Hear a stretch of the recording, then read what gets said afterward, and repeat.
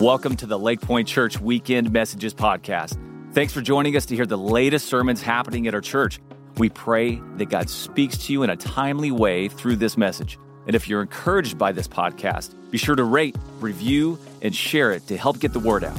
You can find more digital content to feed your faith and our other podcasts by visiting lakepoint.church/digital. Now, let's tune into the message for today.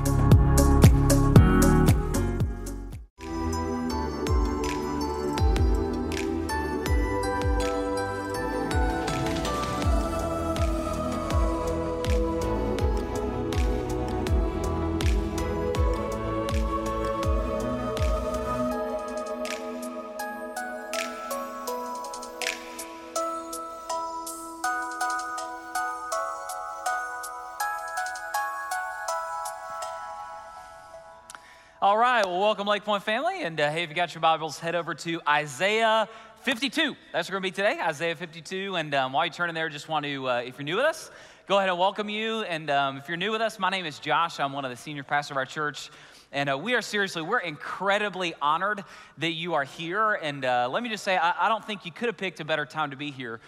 Christmas at Lake Point, it's just kind of magical. We kind of go all out. We want it to be a season that feels a little magical because of what God did for us at the first Christmas in the coming of Jesus. And so welcome. You're also here, I think, on a good week. This is the last week of a series that we just been calling Carols. Now, let me, really quick disclaimer.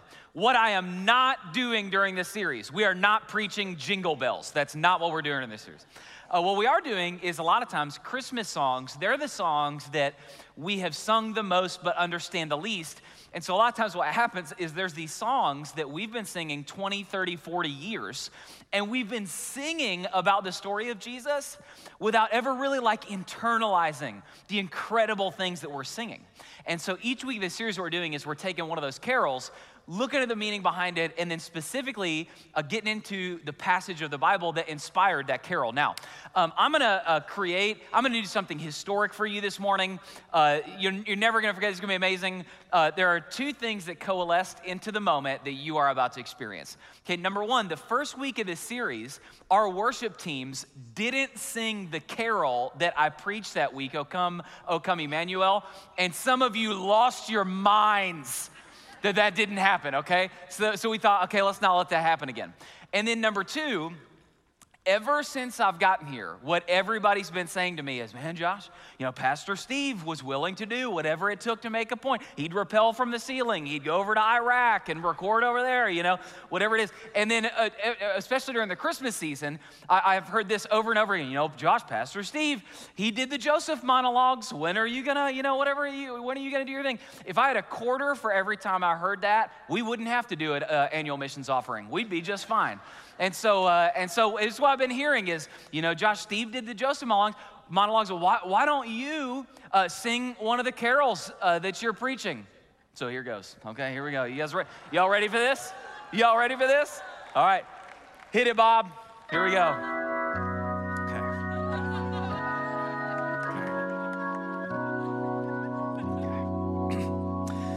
Go tell. Wait. It's still early, all right? Here we go. Let's try that again. Hit it, Bob, one more time. Here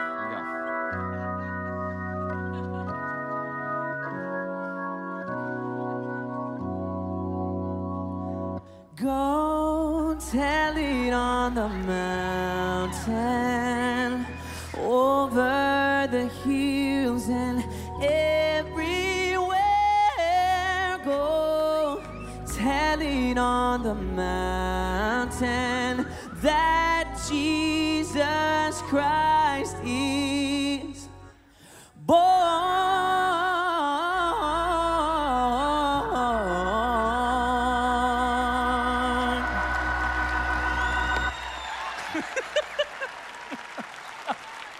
There you go. All right. Oh, man, you're welcome. You're welcome. And let me just say, in the first two services, there were people who thought that was actually me. And let me just say, if that was you, we have counseling available at all of our campuses, and that'd be great.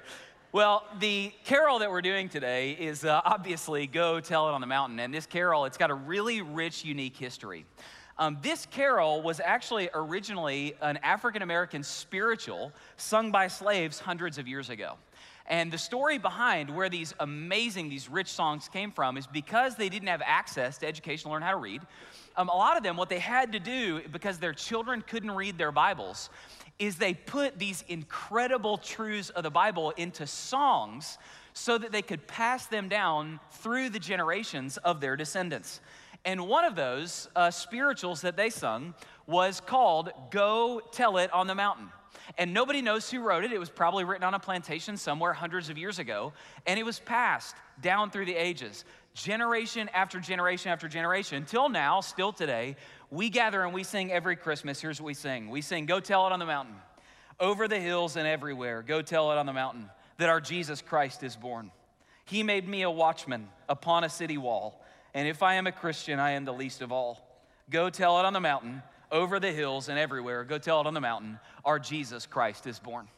Now, listen, what's awesome about this song is it's based on two passages of Scripture, one that you're probably pretty familiar with and one that you're probably not familiar with.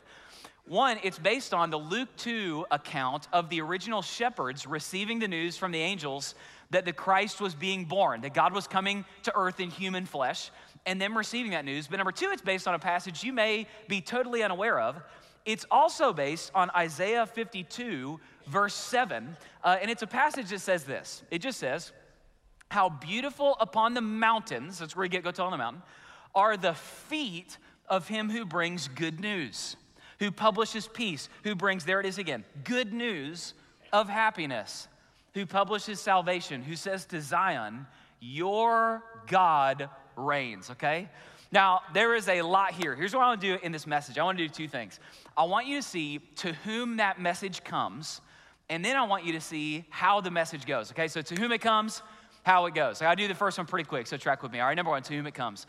So it's actually really interesting that the message originally was announced to a group of shepherds watching their flock by night. Now, I know for us that doesn't sound weird. Here's why that doesn't sound weird. Because when we think of shepherds today, we think of something totally different than they would have thought of in the first century. If you're like me, you've got like a nativity at your house and you grab one of the little shepherd figurines. And when you hear the word shepherd, you think, like glistening white dude in a robe, looks like he's got product in his hair, skin looks great, smiling all over the place, very clean. Guys, what you need to understand is that shepherds were basically homeless people. It was the ultimate unskilled labor. If you couldn't do anything else, you were a shepherd. If you couldn't do anything else, there's a reason we say shepherd boy. We say that because it was just a starter job. All you had to be able to do was just stand out in a field with animals. That was the whole job. So these guys, they were not like high profile, good, clean dudes. These were guys who were incapable of seemingly doing anything else. If you were a parent at a party and somebody asked you like, hey man, what's your son do? And he was in his 20s, 30s, 40s, and you said shepherd, well, what they would immediately say is, oh, what happened? Oh, I'm so sorry. And think about it. These were guys who slept out in the fields with animals 7 days a week, the type of people that you could smell coming before you would see coming.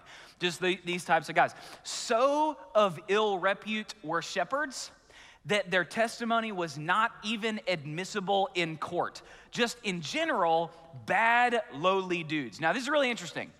Why did God choose of everybody on earth for shepherds to be the people that he came and brought the news to of the coming of the Christ? He could have come to kings, military leaders, wealthy people, famous people, great orators, powerful people, all these people. But he chose a group of shepherds to come and announce this news to. Why? Well, it's really interesting. There's a theme in the Bible. Have you ever noticed that what happens everywhere in the Bible is God always comes and always chooses people who are on the wrong side of the world's dividing lines?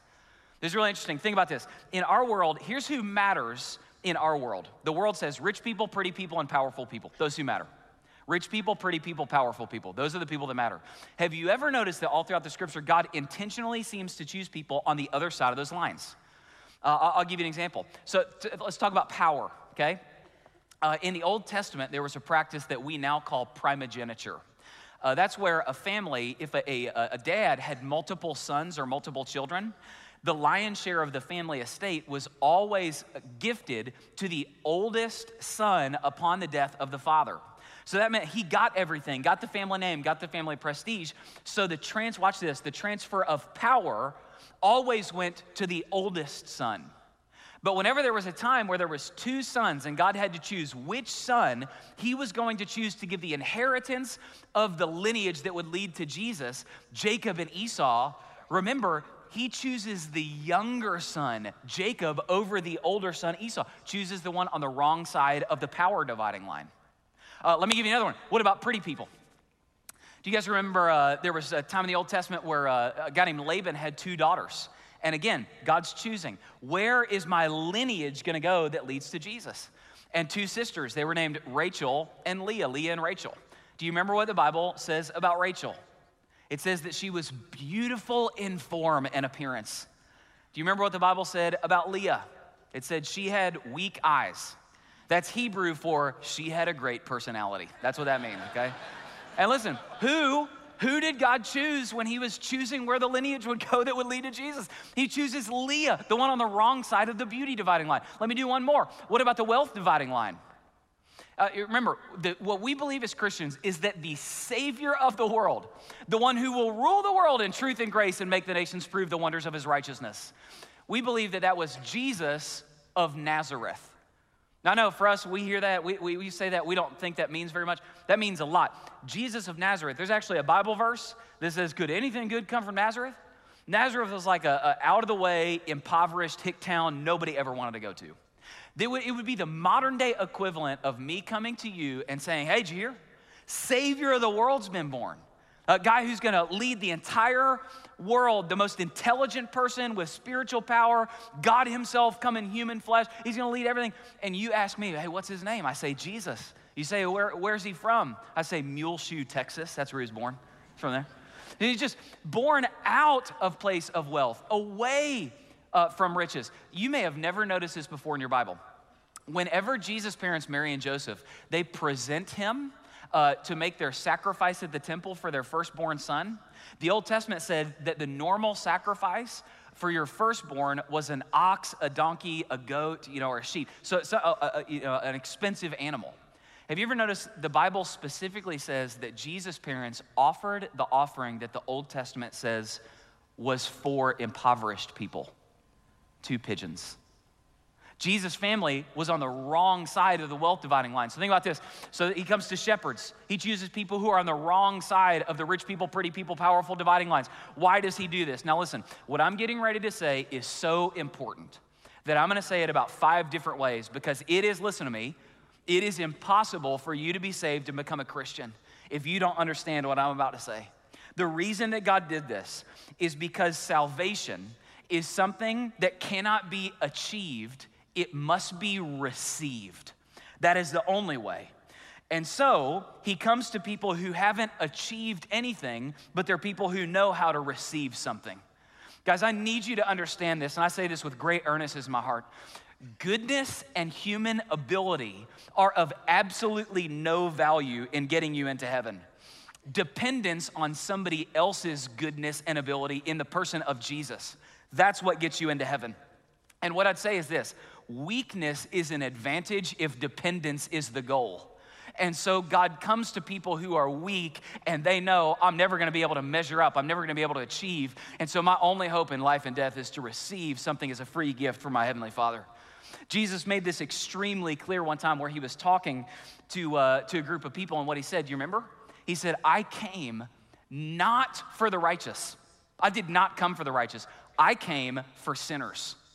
Now, that gets misunderstood. When he said that, he was talking about how you self-identify. He was saying, I did not come. People who self-identify as righteousness, they're never gonna get me. I came for people who self-identify as sinners. They're the only people who can get me. So let me say this to you in a very straightforward way. Jesus was saying what qualifies you for heaven is admitting that you are unqualified for heaven. There is a great paradox that will play itself out throughout all of human history, or all of eternity, that we will see. Here's the paradox. The Bible teaches that hell will be full of people who insist that they were good enough for heaven, and heaven will be full of people who insist that they were bad enough for hell. That is the only way for you to understand what this means. Now, let me put it to you this other way.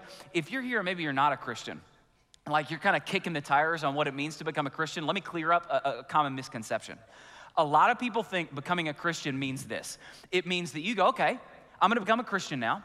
So what that means is I'm gonna work really, really, really hard to be a really good and moral person. So I'll contribute my morality.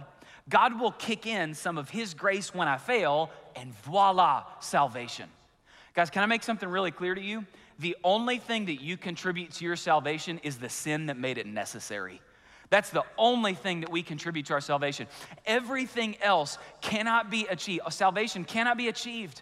It's something that simply has to be received as a free gift. Let me do this one other way. You guys remember there was a time where Jesus was talking to a group of Pharisees. Now here's what I know, okay? In our culture, when we hear the word Pharisee, we think bad guy. In Jesus' culture, when they heard the word Pharisee, they would think upright, moral, upstanding citizen who was very philanthropic. That's what they would have thought when they heard Pharisee. And Jesus said this to a group of Pharisees. He said, prostitutes and tax collectors enter the kingdom of God instead of you. Now, why in the world did Jesus say that, okay? Well, think about this. Prostitutes and tax collectors in their world, those were the most morally reprehensible groups of people in the entire culture. So let me apply this to you really quick. Let me ask you this question. Who in your mind are the most morally reprehensible group of people in the entire world? Actually answer that question in your head. The most morally reprehensible people in the entire world. Is it human traffickers? Is it slave owners? Is it child abusers? Is it New England Patriots fans? Who are the people that are the most morally, I actually want you to answer this question in your head. Get it, fix it in your head. Who are the most morally reprehensible group of people in the entire world, okay? Now, once you have them in your head, I need you to hear this from me. Listen, Jesus was not simply saying that God saves those people. He was saying that you have to count yourself in the same moral category as those people for him to save you.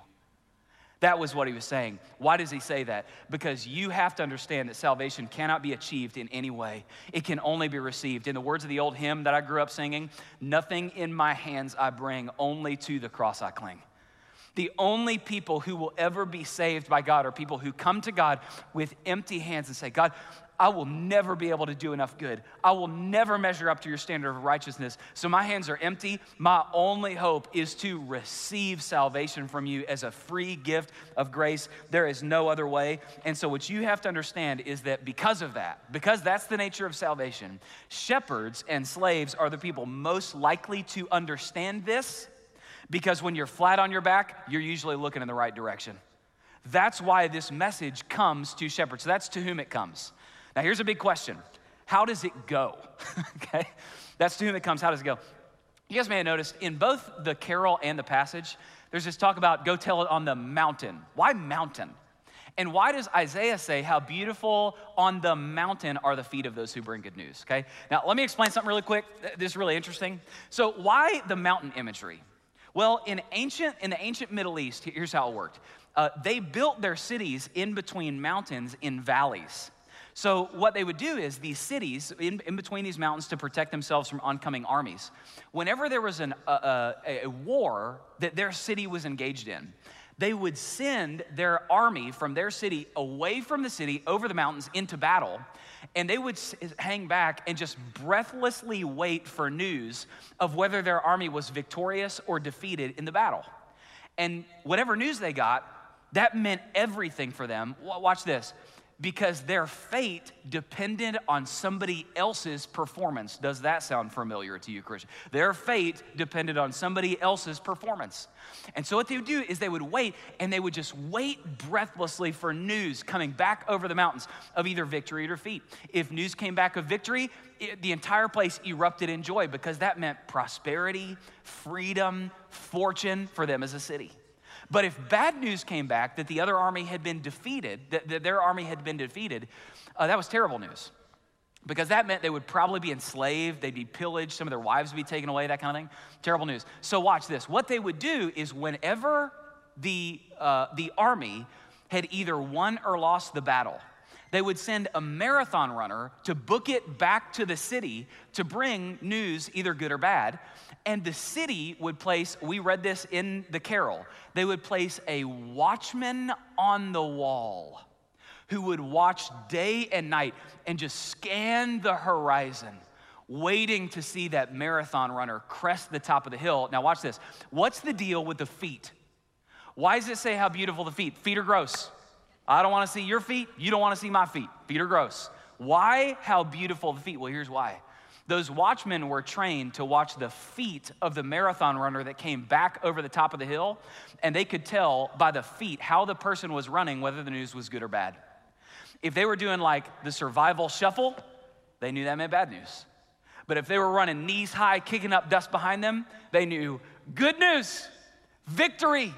We're free, we're safe. So that's where we get this image of how beautiful the feet of those who bring good news. Now, let me ask you this question.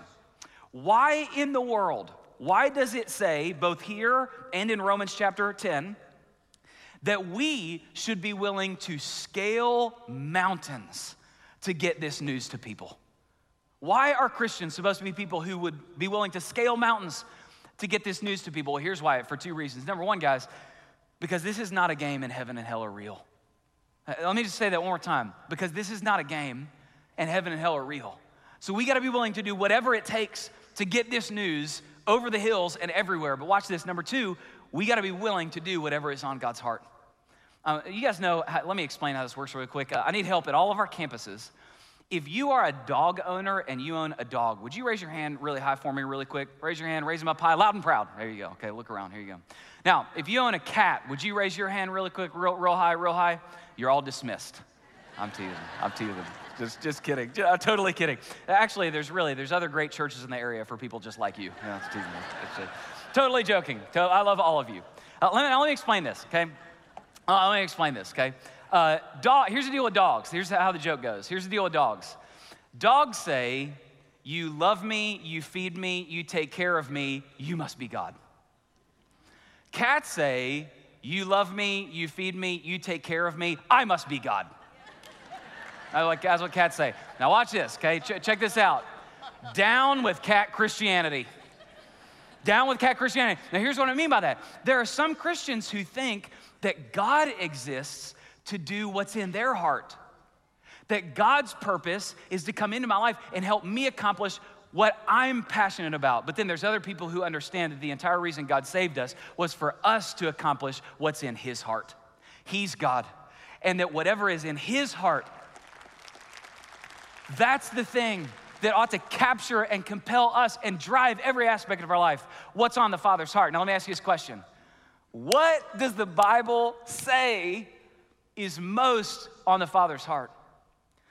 Man, there was one time where Jesus told a story that told us exactly what is most on the Father's heart. Now, this is a story that most scholars say, a lot of scholars now say is the greatest story ever told. This is a story that many of you have heard hundreds or even thousands of times, but I heard it in a fresh way about 3 years ago, and it really changed my life. So I want you to even if you heard this story before, I want you to hear it in a fresh way. And here's how the story goes. There was once a sheep rancher who was very wealthy, and he lived on the west side of Jerusalem. And the sheep rancher just happened to have two sons. And the younger son, the older son was very responsible, very upright, always did the right thing. But the younger son was like the headstrong, kind of disobedient one. And as they grew older, the younger son, he came to his dad, and he finally just said, Dad, I hate being a sheep rancher. In fact, Dad, the way that you live your life, it super cramps my style. And so, Dad, can we go ahead and act now as if you were already dead? And can I get your inheritance now? And reluctantly, this loving father thought, and he pondered, and he pondered, and he thought, I'm going to grant my son's request. And as sad as it made him, he gave his son all of his inheritance then. And the son walked away, and I think when he walked away from that ranch, he walked away head held high, not looking back, not apologizing, not waving to anybody. He just shook the dust off his feet and said, glad to be out of this house. I've hated every second. And as the story goes, he wandered into a big city. Now, we all know this, that big cities, they offer a lot of economic opportunities. But that son didn't go into the city and spend his money on stuff. He went into the city and he spent his money on experiences. Some of those experiences had to do with women who worked in the streets late at night. In fact, what he spent his money on He intentionally spent his money on all the experiences that his loving father had spent his entire life warning him never to have anything to do with. And he did that for years and years. And one day he woke up and the unthinkable happened. Because that younger son had never taken a Dave Ramsey class before, he woke up one day and he ran out of money. And he thought, man, what am I gonna do? And because he didn't have any education, the only job that he could get is he found a job feeding pigs in a pig pen, pig slop all day. And as he did that day after day after day, because he didn't have any money, he would make a minimum wage, he couldn't feed himself any longer. And so one day he came to his senses and he had a realization that changed his life forever. And he realized, in that moment, what he thought to himself was, man, my worst day with my dad was better than my best day without my dad. And he came to his senses that day. And he began to think about what it would be like to go home, but he was too embarrassed. And he knew that he'd done something that was so egregious and so offensive to his dad that if he tried to go home, they actually might put him to death. And so he stayed and he stayed and he stayed. But one day, it was too much. And he thought, you know what? My dad is a very kind and a very benevolent business owner. And maybe if I come home, I know I'll never be able to be his son again, but maybe if I come home, he'll pay me minimum wage to be in his work in his business. And so the son started in his mind crafting an I'm sorry speech. And it went something like this. The son started to think, Dad, I know that what I did was so bad I can never be treated as your son again. But you're a good and kind and merciful man. Is there any way that I could work at the lowest level of your business just to be near you? Would you just let me do that? And for days and days and days, the son rehearsed his I'm sorry speech in his head. And then one day, very scared with his knees trembling, he set off on his long journey home. And as he walked and he walked and he walked, the closer he got, his heart started beating in his chest. And his palms got a little sweaty and his mouth got a little dry. Because the closer he got, the more he knew he was close to receiving the anger and punishment of his family. Finally, one day after his long journey, he got to the spot where he had only one more hill to crest before he looked down on the home from which he had walked away. And as he got to the top of the hill and crested the top of the hill, he looked down, and mystery of mysteries, the first thing he saw was his dad staring at the sunset right at him. Because unbeknownst to him, every day since he left, when his dad got home from work, he'd walk in the kitchen, pull out a kitchen chair, put it on the front porch, sit down, and stare off in the direction that his son had walked away, just hoping that someday he'd see the silhouette of his son against the sunset in the background, and then he'd get his boy back. And as soon as the dad saw a silhouette in that same direction, he got up, and it's like his father instinct kicked in, and he got up, and just breathlessly, he started to run. And he started running and running and running, and he hurtled over the gate, in his tunic, and he just grabbed it up and just kept running and running and running. And as he was going, the closer he got, all of a sudden it dawned on him, it's my boy. And his son saw his dad running at him really fast, and what the son thought is that his dad was running at him to take revenge on him for what he'd done wrong. And so he started on his I'm sorry speech. From a long way away, he started yelling to his dad. Dad, he was afraid. He said, Dad, I'm so sorry. I know that what I did was so bad. I can never be your son again, but would you please? But the dad got to him before he could finish the speech, and his dad wrapped him up in a big bear hug, and he lifted him off the ground, and he twirled him around, and he yelled to some of his servants. He said, go get a ring, get a robe, kill the fatted calf. And all those were signs that he was going to be the honored guest, that he was going to be a son again. And he welcomed him back into the house. And then at the end of the story, Jesus says that the dad in that story is God. And then Jesus says this, it is fitting that we rejoice because this son of mine was dead and is alive again. He was lost and now he's found. And Jesus, what he was saying, do you want to know what God thinks about all day, every day? He said, our God is a God who pulls out a kitchen chair from inside and sets it on the porch and looks toward the sunset, just waiting for people who don't know him to come home. That's what he thinks about all the time. Now listen, here's what that means. Let me say it to you in a very straightforward way. What it means is that it is impossible to be a fully committed follower of Jesus without being driven by people who are far from God.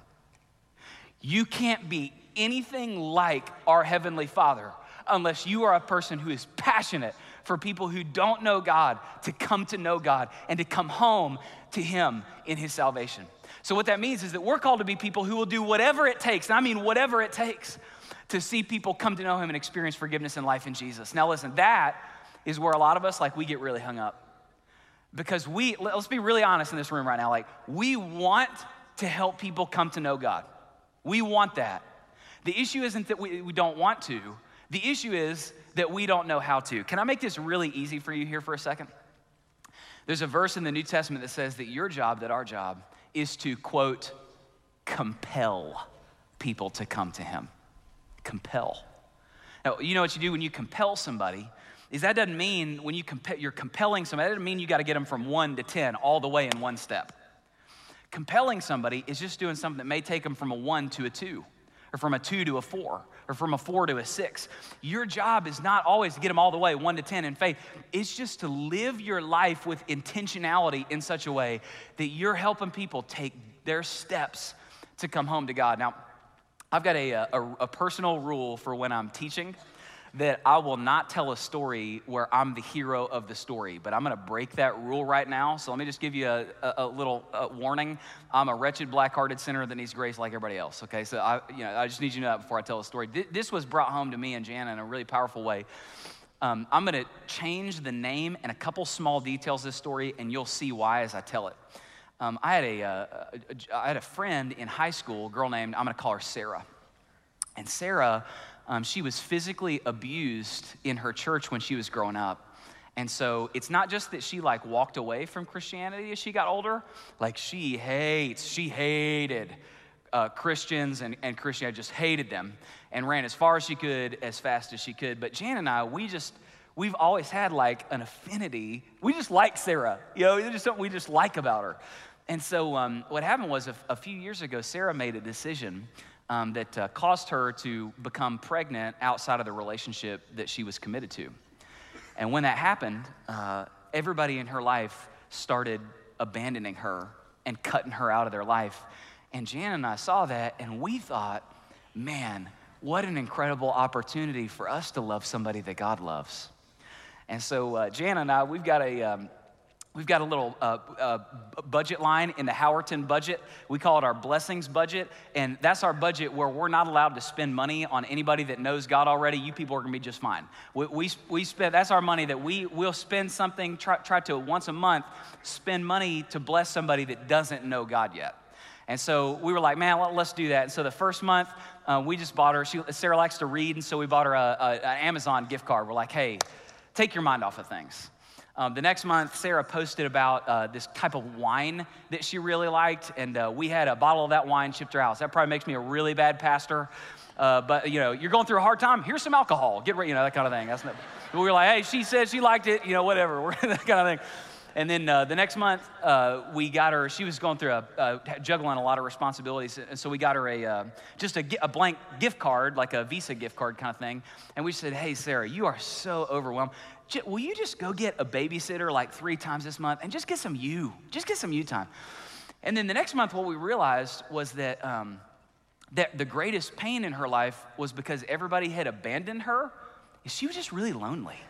And she was all alone in what she was walking through. And so we just said, hey, Sarah, could we FaceTime you and just talk about how life is? And so we did that, and we FaceTimed her, and we just said, hey, tell us how are you really doing? What's really hard right now? And we listened, and we cried with Sarah. At the end of the conversation, we just said, we're really open. We're like, hey, Sarah, we know that you don't believe in this, but can we pray for you? And without any hesitation, she said, oh, of course. And we prayed the love of God over her life. We prayed hope over that baby. We prayed that God would give that little child just a blessed, incredible life in him, and that she would come to know him, and that the love of God would just rush in and take control of everything that was going on in her life. And we finished that, and just with tears, we kind of closed, and it was a great time. Well, fast forward just a few months, and one day I woke up, and on Facebook there was a little alert, little notification. I had a message, and I checked the message, and it was from Sarah. And here's what this message said. She said, "Are you sitting down? Because I don't want you to hurt yourself. My Netflix wouldn't connect, so I listened to one of your sermons instead." Okay. I'm like, all right, I'm okay being option number 2, whatever it takes. And so, that happened. Well, then a couple weeks later, she sent me another message, and it said this. Now, it's long, but I'm going to read it. She said, hey, I woke up in the wee hours of the morning with horrible acid reflux. I went to the living room to try to get relief by sleeping in a recliner, but sleep wouldn't come. I logged onto Facebook and went to my atheist group to see if anybody was active or if there were any new posts or things to read. Being Easter, the group was overflowing with memes mocking Jesus and Christianity. After 15 minutes or so of looking through them, I noticed that I was having a very negative reaction to them, and I closed the screen out. I tried to go to sleep, but I still couldn't. I kept wondering why the post made me feel so awkward when I didn't particularly disagree with them. Another hour later, I realized it's because maybe I don't fully agree with them, or at least I don't agree with the attitudes toward other beliefs. For 5 years, that group has been the place where I go to vent about the Christians in my life and get reassurance about my viewpoints. I started to wonder if being included in that group is part of the reason I'm struggling with trying to change my thought process. We've been talking about how becoming a Christian means the renewing of your mind. You got to think about things different. That's why she said that. And then she said, I logged back onto the group. I clicked the leave button. I'm not even sure why I feel the need to tell you about it, but I thought you would like to know. And she was right. I did want to know. And so we kept talking. Well, fast forward a couple years. And there came a time where Jan and I, we got this text from Sarah like really late at night. And she just said, hey, I'm having thoughts about taking my life, and I know that you two will listen to me. Can you talk? And so we were like, of course. And Jan and I hopped on the phone, and we just talked to her and just listened about what was going on and everything that was hard for her, that kind of thing. And we spoke the love of God over her life. Hey man, your story does not have to end in darkness. Like there is a God who loves you. Like it doesn't have to be this way forever. It's not gonna end in defeat, all that stuff.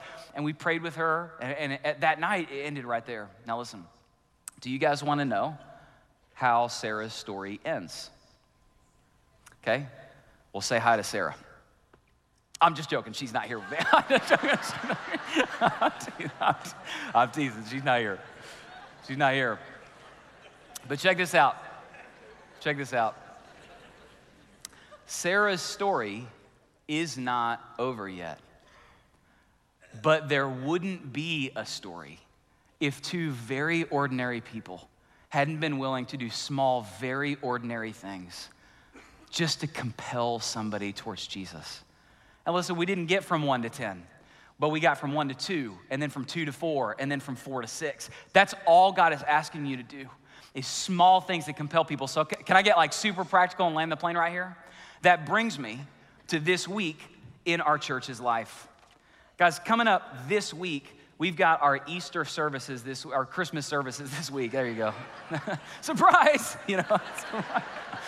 We've got our Christmas services this week, and here's what studies show. Studies show that these services are the services, even more than Easter, that people are most likely to say yes to if they're invited by somebody that knows them. So let me get really practical. I'm gonna get really practical, okay? Number one, here's what I'm asking you to do.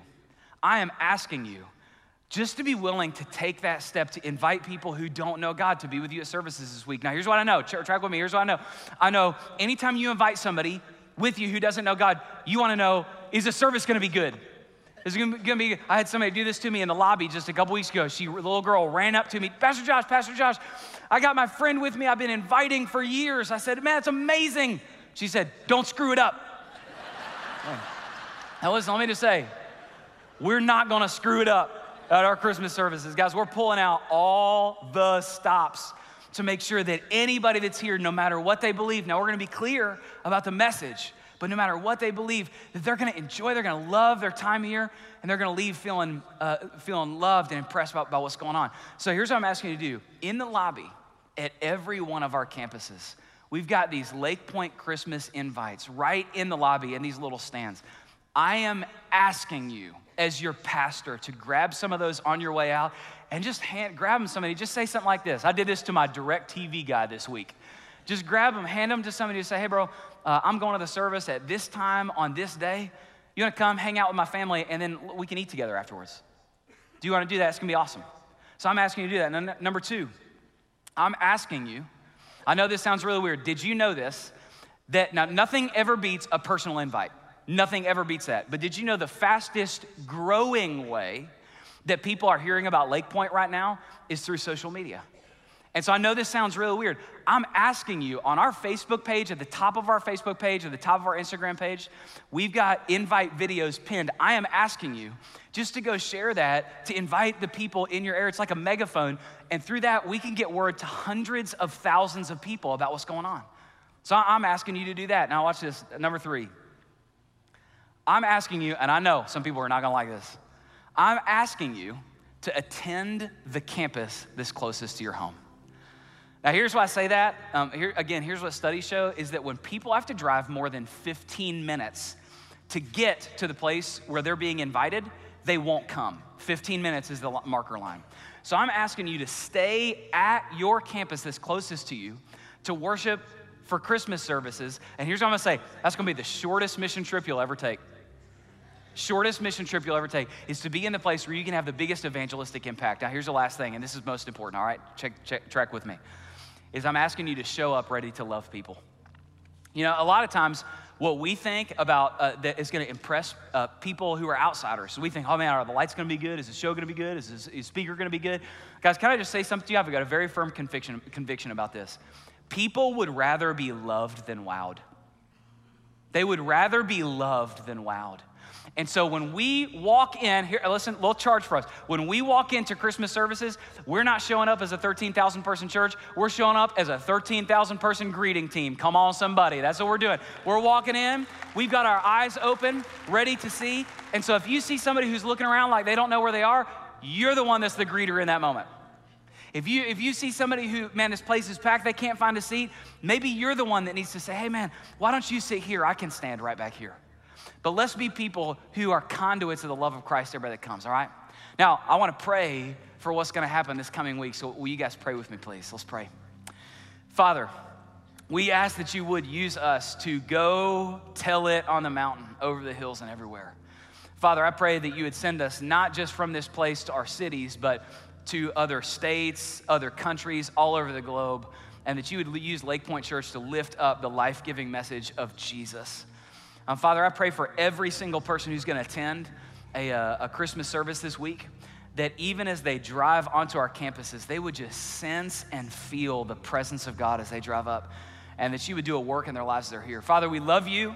I pray that you would impress your great love for people on everybody that we come in contact with. We pray that in the name of a crucified, risen Jesus. Amen. Amen. Thanks for listening today.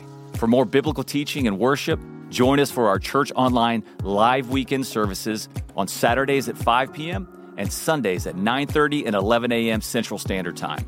For more information about all the digital ministries of Lake Point, visit lakepoint.church/digital.